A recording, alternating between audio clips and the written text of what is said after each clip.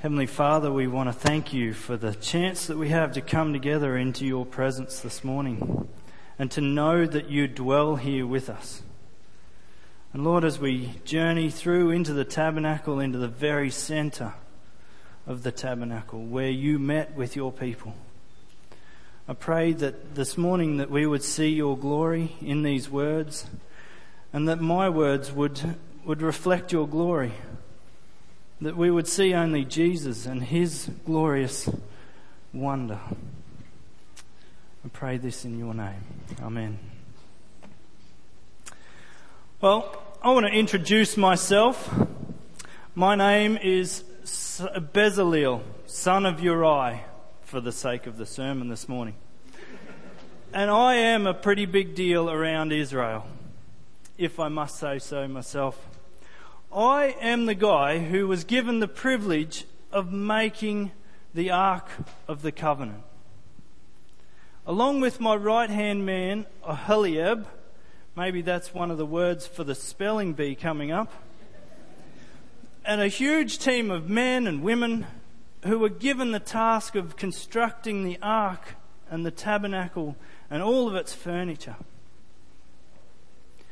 This tabernacle is a place where God Almighty was going to dwell with us, the Israelites. Yahweh, the God of our forefathers, was going to come and dwell with us, live in our midst, live in a tent made by us, covered with animal skins.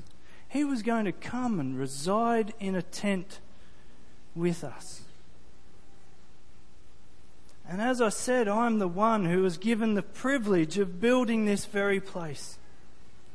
It blows my mind that a simple fella like myself, a simple Israelite, would be given the knowledge by God to put together all this metal, to put together in intricate craftsmanship, and to be able to build this dwelling place.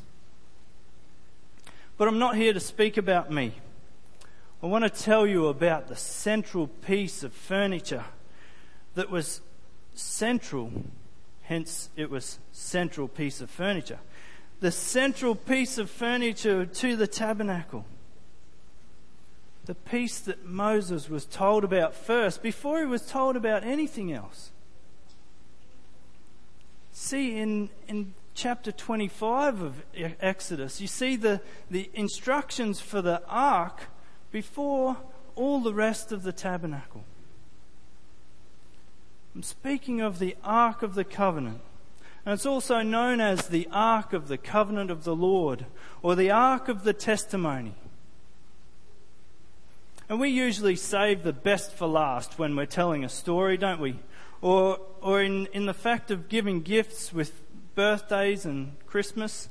Not that I know about Christmas, being an Israelite. But when we give people gifts, we save the best for last, the biggest and best gift for last, don't we? Well, Moses was told about this ark before he was told about the rest of the tabernacle. So does this give you some idea of the centrality of this piece of furniture? This Ark of the Covenant? God was at the centre of him dwelling with us. The tent, the tabernacle, was the centrepiece of the whole tribes of Israel. And now God's dwelling place, God's meeting place, is at the centre of this tabernacle. It was also the centre, or first in order, in the instructions of the dwelling place. It was given the prime place in the tabernacle. Let me tell you about this ark. It's basically a chest, a box, made of acacia wood and overlaid with gold. Pure gold. God told Moses to make it 2.5 cubits long, or 113 centimetres long, 1.5 cubits wide and 1.5 cubits high, or 68 centimetres wide and high. And there wasn't much special about this chest. I mean, in and of itself, it's just a box overlaid with gold.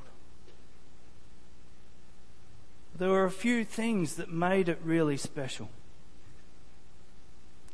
Really special. Initially, we were told to place the testimony in it.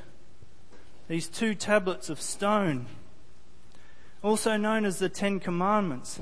They were to go in there, and you could think of them as just a bunch of rules. But it was what Yahweh, what God Almighty desired of His people. And it was a mark of the covenant that was supposed to make us distinct. It was a mark of the covenant that He had made with us, His people. It was commonplace for the surrounding nations to build something similar to this in order to store important documents. You see, if a small kingdom made a covenant with a larger kingdom, they would make a similar box and store these important documents in them. And it would constantly remind them of the promise that they had made to the larger kingdom. Well, this covenant, this box, is stored at Yahweh's feet. And it was a constant reminder to us to be reminded of the covenant that was made with us. We were made into a nation by Yahweh's grace, and we will be kept as a nation by Yahweh's grace, so long as we remember this covenant. I'm not spruiking here, but it was a no-brainer for me to follow these commands because of God's goodness to us as a nation. God had rescued us out of slavery. 400 years. Beaten, battered, bruised, sunburnt. 400 years in that hot Egyptian sun. Hard labour, day in, day out, 7 days a week. But we were not forgotten. God rescued us from that slavery. God rescued us by a strong and mighty arm. And He brought us out of Egypt through the 10 plagues and the crossing of the Red Sea so that we could go into the wilderness and worship Him. It was amazing to see those 10 plagues, but that's another sermon. But if I'm honest with myself, these 10 commandments, I haven't always kept them. It's nothing to be proud of, but there have been times when I've chosen my own way rather than God's commands. And that's what the tabernacle was for. For us to be continually reminded of this covenant, but also a way for me to be able to receive, and the nation of Israel, to be able to receive forgiveness of sins, to have our sins atoned for, and to be brought near to God and experience His goodness again and turn from my sins back to Him. The other things that ended up being stored in this ark was a golden bowl of manna, and Aaron's staff that budded, or rod. But let me speak about the manna first. It was some delicious stuff. Like little clouds of delight on your tongue. And satisfying too. I mean, there wasn't much to it, but it filled us and sustained us for years throughout the wilderness wanderings. And I managed to work extremely hard while I built this ark, just eating manna. Some others grumbled about the manna and wanted meat, but I didn't mind the manna. It was pretty good. God provided for us. And the staff that Aaron had was amazing too. It was for a long time just a walking stick, a dead stick. And yet God brought it back to life. And it produced fruit, flowers and almonds. And that was the way God chose the Levites to be the priests, to minister into the tabernacle. You can read about it in Numbers chapter 17. But these three things, they reminded us of three things.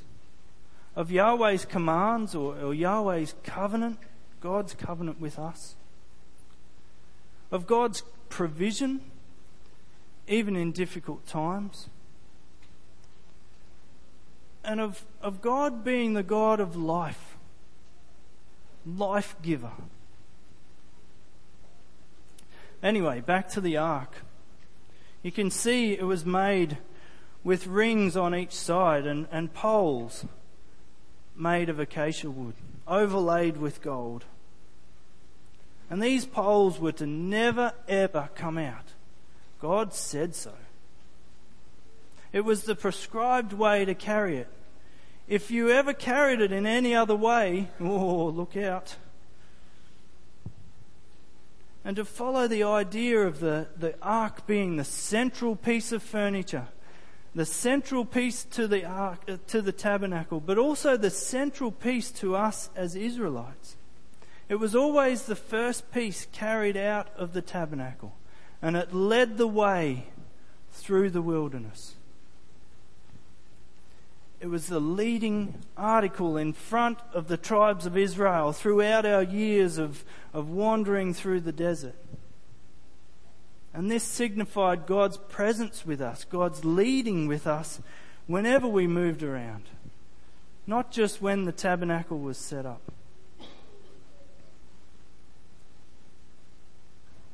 And this bit blows my mind. This ark, between those two cherubim, was the place where God Almighty came and dwelt with us and met with us and spoke with Moses. But because of our sinfulness, our humanness, because of our disobedience from time to time, the ark had to be kept at a distance. It had to be hidden away most of the time from the sight of Israel. And it was hidden behind a massive curtain, similar to what we have here. This curtain was beautiful. Fine linen, embroidered with gold and purple and blue and scarlet yarns. It was amazing. The reason why God's holiness and this ark could not be on display for all men to see was because men could not look on God's holiness and live. I mean, even Moses himself, the man named as the friend of God, he had to hide himself away from God's face.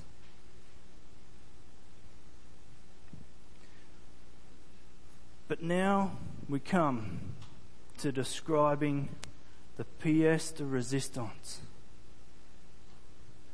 a Hebrew speaking French. It's funny, isn't it? The most beautiful piece of the ark, the atonement cover, the mercy seat, the place where God said he would come and meet and speak with Moses all that he had commanded for Israel. I cannot describe how beautiful this covering was. I thank God that he gave me the ability and the craftsmanship to be able to make this beautiful piece of artwork. Let me tell you about it. It's one piece of gold. It took me days and days to hammer and shape it in the way that was prescribed to be. Don't get me wrong, it was a real privilege to be able to make this. But, I felt the gravity of having to make this perfectly. And again, I'm glad God gave me the ability. And on the top of this mercy seat sat these 2 cherubim. I was told a story years and years ago when I was a boy about when man was cast out of the Garden of Eden for disobedience. And God placed 2 cherubim at the entrance to the garden with flaming swords. So can you see the idea of coming back into God's presence? Coming back into God's presence through these 2 cherubim, signifying God's presence with His people again. See, the tabernacle was to face east-west, and you were entered in from the east, and you would come in to the mercy seat, into God's presence again. Oh, wow, it blows my mind.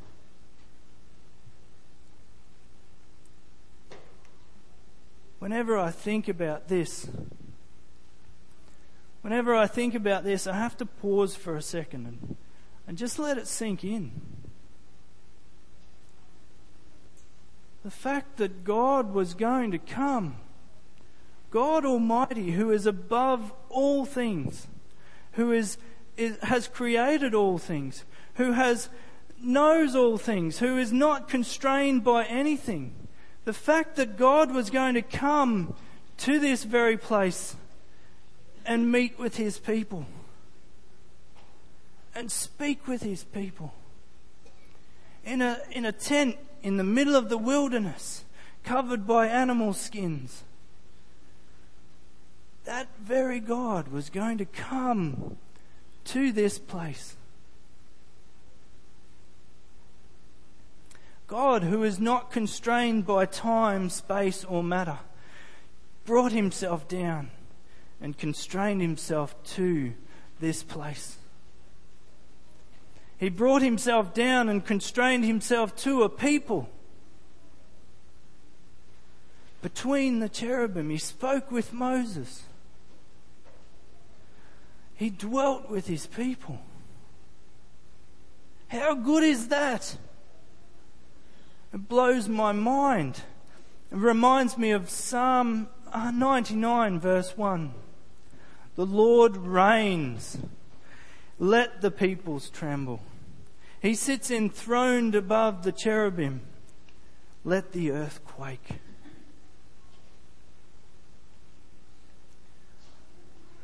God chose to stoop down from on high, be constrained to this place, meet with us, talk with our intercessor Moses, and dwell with us. Wow, what a God we have. In all of this, did you notice something interesting? In all the description of the ark, can you notice something interesting? As Mr. Cole pointed out, there's no description or image of God. Every other nation around us at the time had gods inscribed on stone and gods inscribed in little rocks or gold, or thousands of bracelets made of gods. But our God is different. Firstly, we were commanded not to do anything like this, not to make graven images like the surrounding nations. And it was also to remind us of the importance of worshipping God. Not some form of Him, not the ark itself. You see, this ark was a tool. It was not something to be worshipped. As beautiful as it is, it was not something to be worshipped. It was God who was to be worshipped. And this is what the tabernacle as a whole was for as well. It was a tool for us to be able to worship God. For us to be able to come out of slavery, be saved out of slavery, and to worship Him in the wilderness. It was a way for us to have our sins forgiven, to be washed clean of our sins, to be able to come into His presence and see Him for how glorious He is, to worship Him.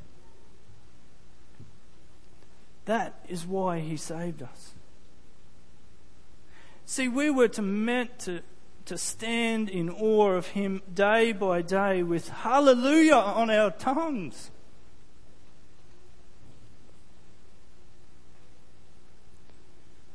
As beautiful as this is, as wonderful as the tabernacle is, and as wonderful as the Ark of the Covenant is, it was just merely a picture of what was to come. I didn't know it at the time, but I've been told now that you are the people of God now. And that 2,000 years ago, over 2,000 years ago, God sent His Son to come and to dwell with His people, the Israelites. John 1:14, and the Word became flesh and dwelt among His people, us. And we have seen His glory, glory as of the only Son from the Father, full of grace and truth. That word dwelt there means to actually live in a tent. Jesus came and lived in a tent. Not a literal tent, but a physical, fleshly tent. The Word became flesh and lived among His people. I've been describing you the glory of the ark, the glory of the tabernacle. How beautiful it was, how amazing the fact that God would come and meet with His people. But it pales in comparison to God actually coming and in the flesh dwelling with His people, meeting with His people. But it gets better, folks. Not only did God come in the Son, not only did God come and dwell with His people, but He was also the atonement for His people. You see, in my time, once a year, the high priest had to make atonement for the people's sins. He had to part the curtain, go into the Ark of the Testimony, Ark of the Covenant, and sprinkle blood from the sacrificial bull on the front of the ark and in front of it on the ground. And then there was this goat outside of the tabernacle, which Aaron would go and lay his hands on and confess the sins of the people. And that goat, which was called the scapegoat, was released into the wilderness to wander. It was released with the people's sins and sent away from the camp. This day was called the Day of Atonement. You see, without the shedding of blood, there could be no forgiveness of sins. And without the confession of sins, there can be no forgiveness of sins. And this is exactly what happened with Jesus. The Son of God shed His blood in order to atone for yours and my sins. He paid the penalty for yours and my sins. He shed His blood. He died the death that I deserved, so that I might be free to worship God. It's simple. all we have to do is confess our need for a Saviour, confess our sins to God, receive the forgiveness that is ours in Christ Jesus. How amazing is that? You see, God's glory is on display for all the world to see in Jesus. That He would come and dwell with His people in the flesh. But on top of that, that He would come and be the atoning sacrifice for His people's sins. It shows God's gloriousness that He would come and place His Holy Spirit within them to dwell with them as well. You see, at the time when Jesus died on that cross, He achieved something that no man could do. He achieved atonement for our sins. We could not do that by ourselves. And at that very moment, the curtain in the temple tore from top to bottom. Can you imagine the sound? It tore from top to bottom to symbolize that the removing of separation of God has happened through the gift of the Son of God. It was announcing to the world that the way was now open for all to come and to be able to receive forgiveness. To be able to dwell with God and have God dwell with them. The way was now open. Friends, how glorious is God?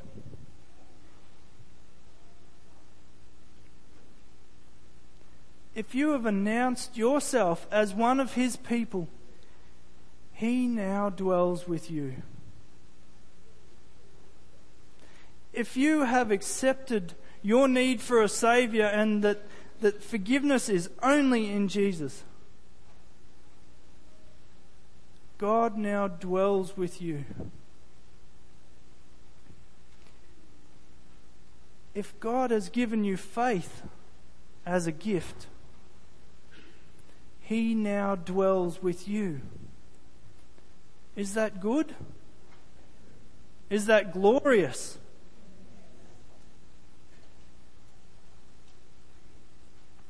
Do you not know that you are God's temple and that God's Spirit dwells within you?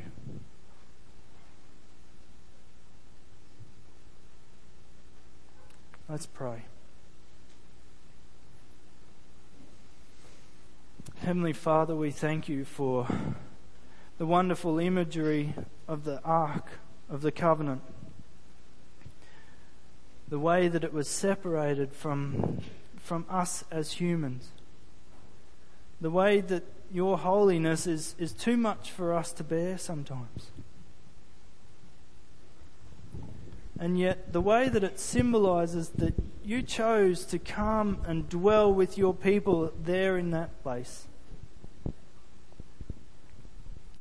Lord, we thank You for the fact that is just an image of what has come in Jesus Christ.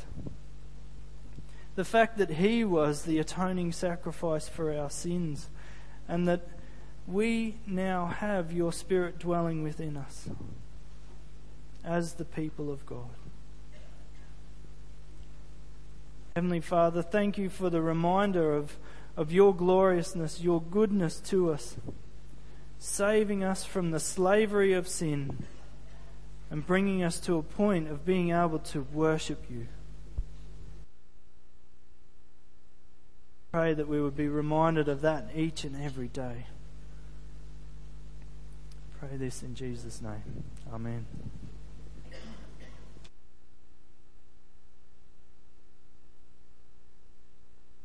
Great reminder, isn't it? The ark being a shadow and a picture of God coming to dwell with us in Christ. And Christ continuing to dwell with us by His Spirit. And one day we will continue to dwell with him forever.